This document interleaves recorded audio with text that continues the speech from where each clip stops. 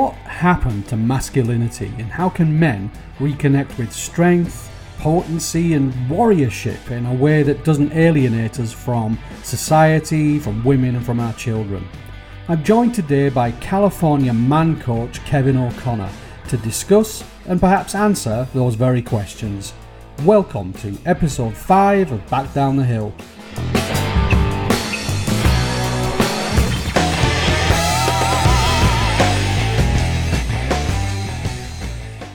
So welcome to Back Down the Hill. Now I am really happy to be being joined by Kevin O'Connor on this episode. Kevin is a man coach. That's what he calls himself. And that sounds brilliant. And we're going to find out exactly what that means shortly. So he has a website called practicalmasculinity.net. And he coaches men to be better men, I guess. So tell us more, Kevin, about what a man coach is. I'm really happy to see you and to hear about this. Well, it's a pleasure to be here, Noel. And as with all coaching, you're really coaching into yourself, aren't you? I mean, you are. So for my coaching practice, it was really about going through my own discovery process as I hit my middle years. And I've always been an entrepreneur and a serial entrepreneur, and very much living the traditional life of starting a business and running a business and raising some children, and the two houses, the one recreational property, the one in the city, and I'm Canadian. I'm from Toronto, and I reached a certain point in my life. I was married for 28 years, and then I wasn't married anymore, and nothing really prepared me for those middle years. Nothing really prepared me to dig deep and navigate through some of the challenges that we face as men in our middle years. Seem to be an awful lot of support for women. Women generally have a broader friendship group. There's lots of support. They're very comfortable speaking about their feelings. It's not perceived as a weakness if they express vulnerability. And we have a very different framework on the male side. And so when I decided to become a coach, I said, why don't I take what I've spent the last 5 years since I was left my marriage, learning the hard way, and translate that into some teachable moments for men and make that a little bit more efficient. And thus the focus of practical masculinity, where I take sort of a solution-focused approach, which is, where are you now? Where do you want to go? What's the gap?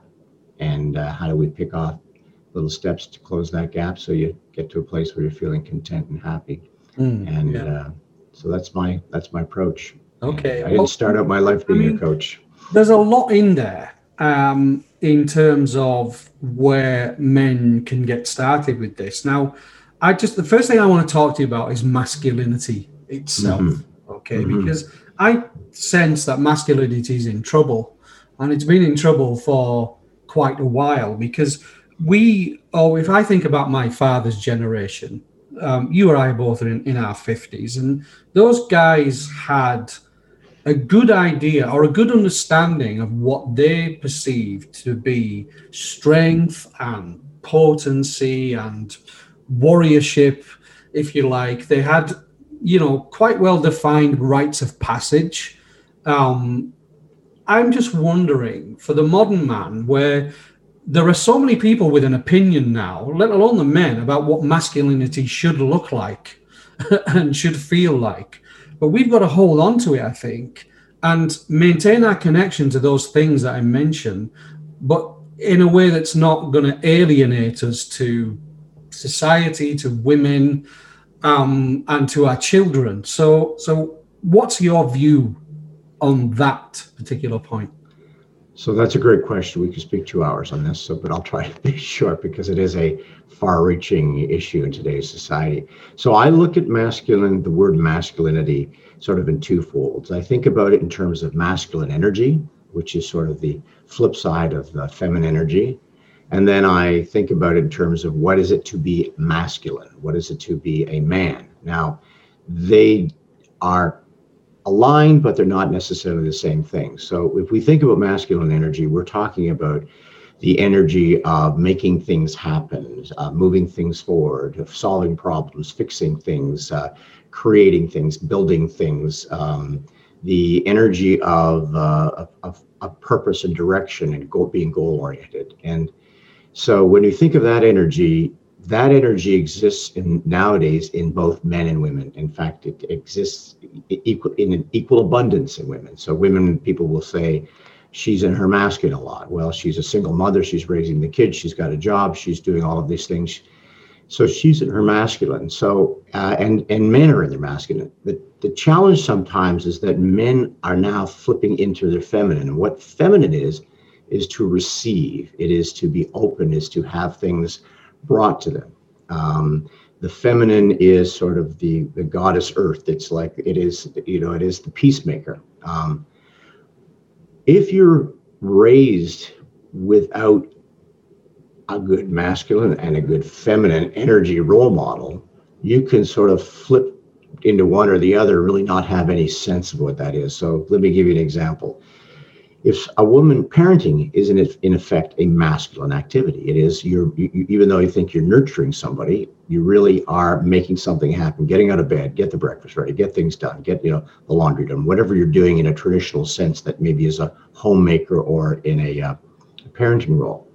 Now, if you take a young man who's 12 or 13 and you've got a single ma, and the single ma is in her masculine making things happen, that young man by default is in his feminine. He's receiving, he's being taken care of, he's being driven to school, he's having somebody remind him to do his homework, he's being cared for in a way that doesn't necessarily have him taking action, him solving problems, him dealing with natural consequences. So even though he may present in a manly way, he actually is in his feminine a lot. And so that kind of a challenge is that, there's that concept of only one person can drive the bus. So if the bus is being driven by someone at home and there's not space for that person to step off, out of the driver's seat and allow the other person to be in the driver's seat, sometimes it's difficult for that male, to develop good continuity in terms of his masculine behavior. So something's happened in the demographics of single parents and blended families and non-traditional workplaces and different roles, that there's not the role modeling there that used to be there. When your dad was home, my dad was a pilot. I knew what my dad did. He flew, he paid the bills, he brought home some money, and he was the provider of the family, and he was a guy's guy. And I got a fair amount of... Exactly what you mean when you say that, because ditto my own father. Yeah. Well, he wasn't a pilot. He built ship. He was in the shipbuilding business. But the same thing, really. So if you can have a manly man who's stuck in his feminine when he's in the household. So I'll give you an example. I have a client who's a very, very successful heart surgeon. So he comes home and his concern is like, I've been in the hospital doing procedures all day, saving people's lives. I would like to sit down, put my feet up, and maybe have my meal prepared. My wife's been at home. It's a very traditional structure. And have, the old pipe slippers and paper brought to me kind of concept. Now, the issue is that his wife has been home with the two children, making things happen, homeschooling because of COVID, or doing all the things that are associated with COVID. And she wants somebody to come in and look after her. So what happens is at the end of the day, they're both there and they both want to be in their feminine. They both want to be cared for. And there's conflict.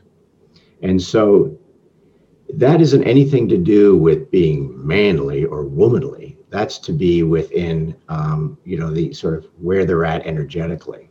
So unless somebody switches or pivots and he comes in and says, I'm going to decompress for 15 minutes, and then walks into the kitchen and says, what are we going to make happen now? Let's go. How can I support this? So let me go grab this from the car, or let me clear the garbage out right now. Unless he starts stepping in and has her feel like, hey, there's the cavalry has arrived. There's somebody here to support me. They're going to have conflict, because if he does that, she's able to go like, my man's home, even if he's not doing a lot. But he, on the other, or she gets to have those kids. Maybe she feeds the kids. Maybe she gets them done and they've done their homework, and he comes home a little later and she's had some time alone. She says, I'm going to take care of my man now. And he's able to sit down. But until they find that place where one is in a complementary energy place as the other, there's going to be conflict. It has nothing to do with whether they care about each other. It's just whether or not they're actually compatible at that moment in time. Yeah. So when you so that's where I think of masculine and femininity as very much energetically where people are. Yeah. Okay. Well, it brings us into, it's an interesting point. So the way you describe that little picture there, which I think could well be familiar to many, many men who hear it, is that, I mean, I've listened to some of your stuff, and you talk about essentially being average, and you basically confess that you had a degree in being average, right? I did, an advanced degree. You really, yeah, you were good at it. And what we have to do as men is recognize that that's not going to be sufficient for our future happiness, and take individual responsibility to make changes that are going to improve the future for everybody concerned. Now, I'm dead into this individual responsibility. I think it pervades everything, every aspect of our lives that we need to improve upon can be improved when we reach the point where we understand that the best thing that we can do for every single person around us and ourselves is by making changes to ourselves. Correct? I absolutely agree with you. Relationship, it's no different, is it? You are touching on a really favorite topic of mine, which is individual responsibility. It's basically having a responsibility mindset. And I use the equation that E plus R equals O. And what I mean by that is the event plus either a reaction to the event or a response implying that you've thought it through and you make a choice. Reaction means that you're triggered and you just, something happens, and equals O, which is the outcome. And what you're talking about is taking responsibility for a response in the situation so that you actually change the outcome. And that's the only thing we can do to impact the outcome. We can't apply fault or blame or point fingers because we have no control over the other party in the situation. But we can decide when faced with that event, how we're going to respond. And that is the responsibility mindset. So I want to tell you about 2 questions that I ask women to ask men when they're doing online dating, when they're doing the checking out this guy. I say, ask them, first of all, what part of the breakdown of their last relationship do they take responsibility for? What part? Now, if the guy says, well, she cheated and she left or we drifted apart, and he's not able to sort of identify what it is, like what part. So when she asks them what part of the relationship do they take responsibility for in terms of the breakdown, if he can't come up with it, then we're not heading in the right direction. Now, that's the first thing. The second thing is he says, wow, that's great. That's insightful. Now, what have you done in your life since then to ensure that that doesn't repeat itself in your next relationship? Because it's kind of like you had an accident. You take responsibility. You did glance down at your phone, but that somebody did cut you off. It was 90% their fault, but you do remember that you looked over for a second on the phone on the passenger seat, and you say, I looked at the phone. And then somebody says, what responsibility, what have you done? You say, nothing. Is the phone usually in the same spot? Yeah. Do you find yourself looking down on it? Yep. Well, you found where you're responsible, but you didn't take any action. So it comes right back to your comment about taking individual responsibility and actually doing something about it. Yeah, totally. So a challenge there for many men, the first thing they would say is that it could be that they undertake this journey and the eyes start to open, the scales fall away, and they start to adopt some of this individual responsibility. But you're going to very quickly realize, aren't you, that it's a two-way street. And they're going to say to you, how do I make her realize this and connect with me on the same level? How do you answer that question? You can't. Mm. You can't make her do anything. And as soon as you try to make somebody do something, they're going to resist. It's a natural way of being. You know, I'll give you an example. How many men do you know that their wives have gone on a sort of a health journey? They've lost 30, 40 pounds. They're doing Pilates or yoga. They are super fit. They look different in their 50s than they did in their 40s. They're eating clean. They're vegan. And the guy is bigger than ever, drinking more than ever. Now, he has seen right in his house the positive impact of those lifestyle changes. But he's probably been exposed to a certain amount of subtle or indirect or even direct pressure on what he needs to do to change his life. And what does he do? He actually resists. Men will actually die. They will die of a health issue rather than succumb or concede to pressure in a relationship to change something, because they feel that they're being emasculated. They feel they're being challenged. So, and it doesn't make any sense. You can see, like, she looks hot and he looks a little sloppy. They're in the same house. She's even cooking for him a meal because he refuses to eat her vegan food. And so that comes back to the thing is, all you can do is model good behavior, a new behavior, and trust that once one element of the equation changes, that the whole equation by definition changes, and that it'll change for the better. And if it doesn't change for the better, you take responsibility for what decision you need to make in your future in order for you to be happy. So you do the best you can. If there isn't any change and there's conflict and there's resistance and you find you're not happy, the kind of responsibility you take after that may be something that leads to a different arrangement in your life as co-parenting and being single. But you can't make somebody else do anything. Sure, yeah. Now, it seems to be from some of the things that I've heard you say on the record, that you didn't really have this epiphany until after the first marriage ended, and you had to then carry on the journey for yourself. And so, how does that work? I mean, it may be that there are a lot of men who are, blindly careering forward in an unsatisfactory relationship, and they need some kind of an intervention. Do you think there's any chance for that to happen before things go wrong? Absolutely. I say to people, you don't need to leave your relationship to find yourself. You can find yourself in a relationship. And it circles back to what you were saying earlier, taking personal responsibility, understanding the role that you play in parenting, in the house, in the dynamic, in the conflict. And those changes that you make, that realization will make you a better person, regardless of whether or not the relationship grows. So you don't do it for the relationship. You do it because you take responsibility for your own growth. You want to be a better person. You want to make a difference. You realize that you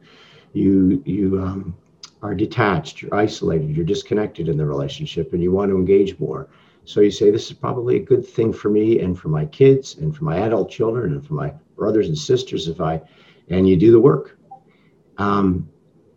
If in doing the work you come to a place that's, I am missing something in my life, and I really am focused outward on supporting my partner. I'm really doing the best I can, but my soul is not being fed. I'm not getting something back. And you've done what you can do in terms of suggesting you get some counseling together, the two of you talk to somebody objectively, and you're not getting the reception, then you might have to make a more significant choice. But that's usually further down the road. I don't know if you heard this statistic, but women on average think about leaving a marriage 7 to 9 years before they leave, and men less than a year. So that's why when a woman leaves a marriage, she never comes back. A man will leave and then realize 2 or 3 years later, geez, I didn't know I had it so good. And they might pick the phone up and make a call, but they're not likely to get a really warm reception. It's unlikely that they'll be able to reconcile. So I think any man who does the work is likely to get a really positive result, because if they're feeling it, if they feel like they're slightly, tuning out of the marriage, chances are the partner has been for a while, and they'll be really open if don't wait too long to seeing that relationship improve. So I'm an eternal optimist in my life anyway. Yeah. Well, you have to be. I mean, now I'm imagining that you talk to an awful lot of men as well whose marriage has ended. And you have that experience of then being a single empty nester, right? As well. Mm-hmm. It's like a double whammy. How do you advise men to get through that particular process? I mean, I went through this after the first marriage of saying, I told my friends, there's no way, I'm done with it now. It's over. That was just too difficult, too painful. I never want to have that grief from a woman again. And so I'm staying single. That's it. And then, of course, as we all know, a couple of years later, you get over that and you want to get back in the saddle. And I'm not so sure that just through a process of waiting that you're any better equipped to do that than you were 20 years before. So how do you approach that one? Well, it was a common theme today. We could call this the responsibility podcast today, because you realized, and I'm going to ask you a question after this one, but you realized that we're responsible for our own happiness, and whether that's within a relationship or outside of a relationship. So if we're expecting the relationship to complete us, we're already setting ourselves up for a high pressure dynamic with the other person, because you're building towards codependency. You need a certain thing from the other person in order to feel good about yourself or good about your life. That is a dangerous situation. Agreed. But when we step away from a relationship and we're by ourselves, sometimes we realize that we don't have friends. I can remember the day that I was walking down the street after the first day out of the house, and I thought to myself, if I got sick now, who's coming to the hospital? Like, most of my friends were family friends that were friends of my wives, myself, and the kids. I was 27 years into my marriage. I didn't have, and I had moved around a lot as a young guy, I didn't have many real male friends, like guys that, just like I hung out with. Now, the culture of North America is a little different than in the UK. I mean, UK, you can go down to the pub, you can have a pint, and there is some kind of, that you get some socialization. Sometimes in North American society, there's more isolation. It's just not, there's a reason that COVID was rampant in the UK. It's because people socialize, they hang out with each other. It's not so much in North America, although the United States has done quite poorly as well. So it comes down to taking stock. And at some point, I suspect you took stock of how did you end up where you were, whether it's in a relationship or a job, and you were probably you got out of the denial, you moved away from it, you were probably quite brutal in terms of your assessment of like, what is going on? How did I find myself where I am?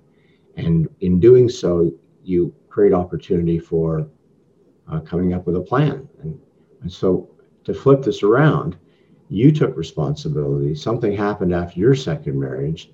You ended up finding someone that you fell in love with and became a father. What was the switch for you? What turned for you?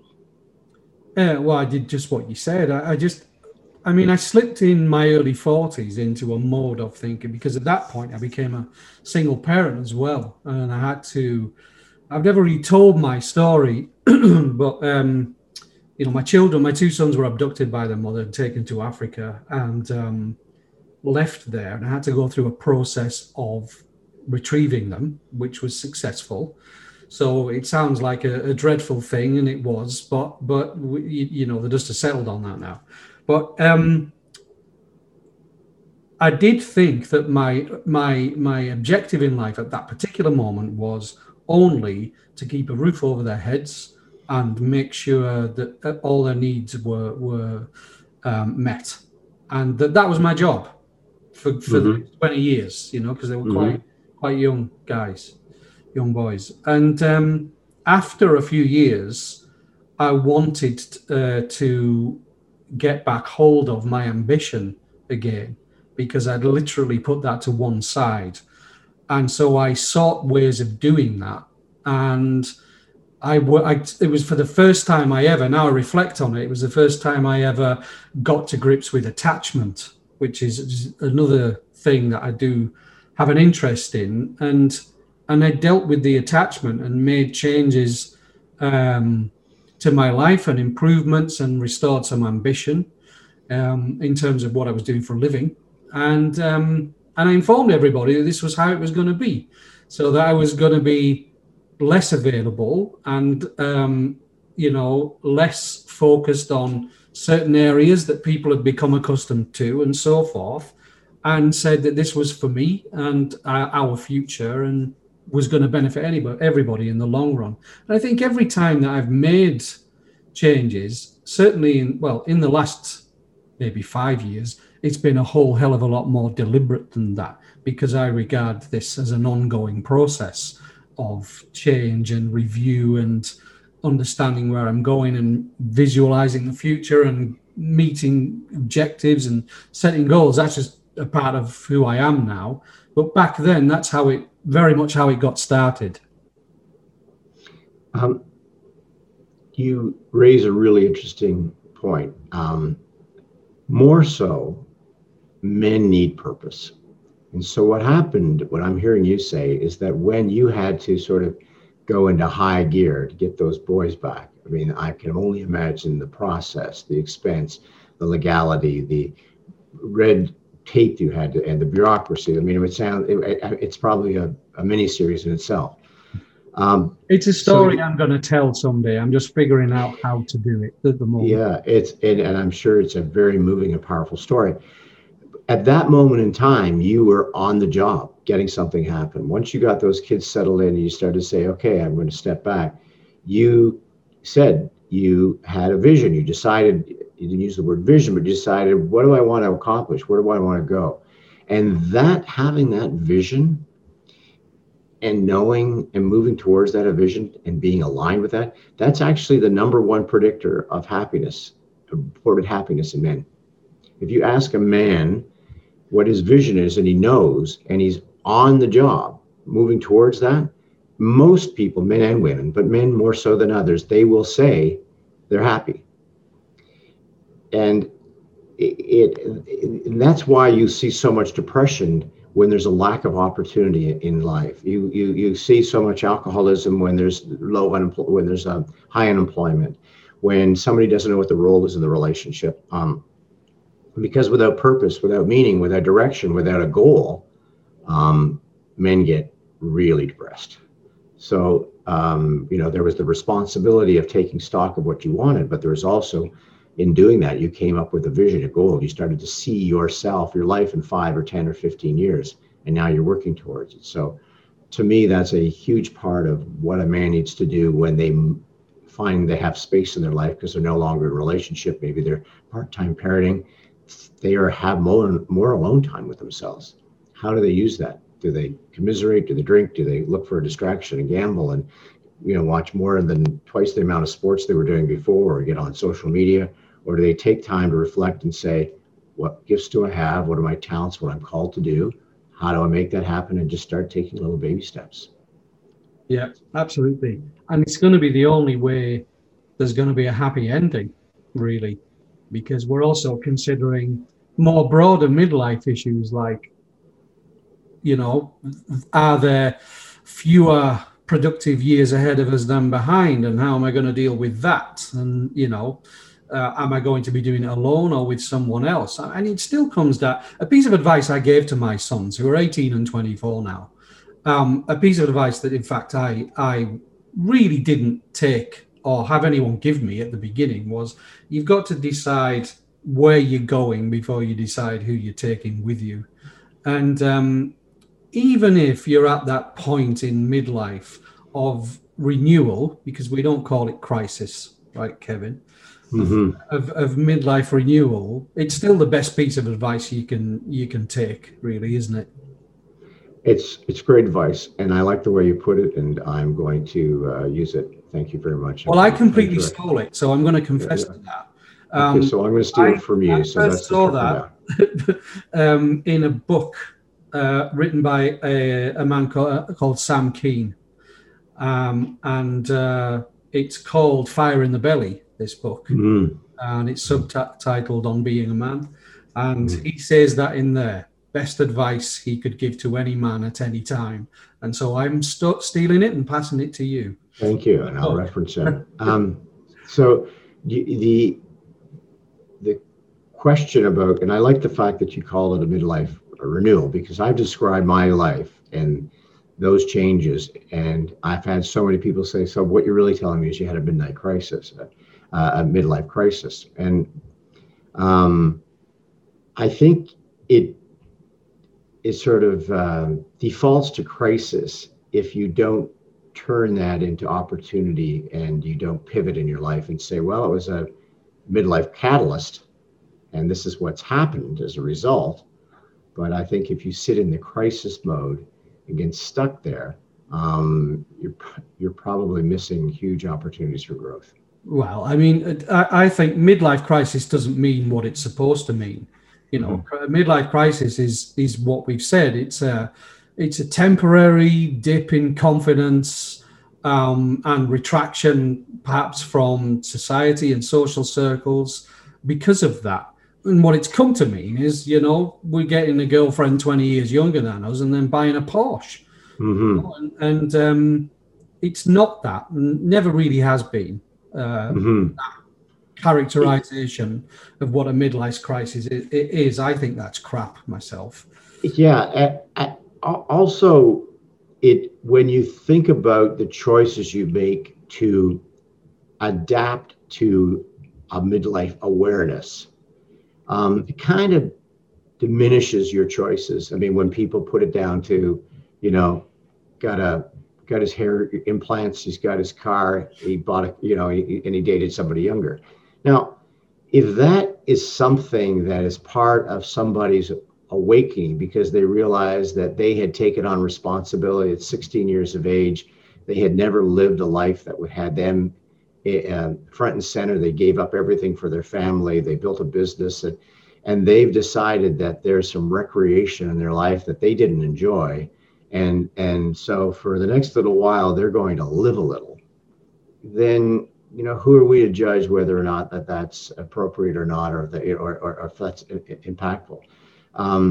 If they choose it because they are wanting to run away from feelings that they have, like you said, a lack of confidence, a reduction, you know, and realization that they're mortal, that there's more life behind them than in front of them, then possibly it's you know, reinforcing that, you know, it pushes them more into denial. So it's just so easy, as you say, to sort of have kind of a cliche idea about how people, the choices people make when they are facing an awakening, an awareness, or they are, there's a reckoning or a realization or the reflecting. And so it's kind of unfortunate people sort of drop it down into a couple of behaviors and make it real cliche. Well, I think as long as you and I keep talking and people like us, then hopefully we'll move the conversation away from that characterization of what a midlife crisis, if people want that word, of what it is. So, you know, let's just keep doing that. I think, you know, we've had a great conversation, Kevin. I've really enjoyed it. I'm going to wrap it up there. And, you know, thank you very, very much for talking to me today. I think we covered some really good topics. And you're right, we could carry on literally for hours with this talk, but I've got to make this this conversation of reasonable length. So how can anybody watching or hearing this make contact with you? Just go to my website. There's a little little thing there. You can make an inquiry. As most people these days do, I have clients all around the world because we have Zoom. And, you know, while some people may curse the fact that we're not face to face, it does make it easier for people to connect at some level. So it's practicalmasculinity.net. So you just put the .net and you'll see me there. And I'm actually doing a workshop starting next month, 4 weeks with 4 women on dating in the digital world. And then I will be following up that for men. It's probably men in their middle years who have to get online and they don't know where to start. And it's a bit of the Wild West out there. You know, it's the pioneering days in terms of dating. So that's an area I'm very interested in. So someday I'll come back and we'll talk about dating. I didn't, I'll put those details in the comments sections as well where I can.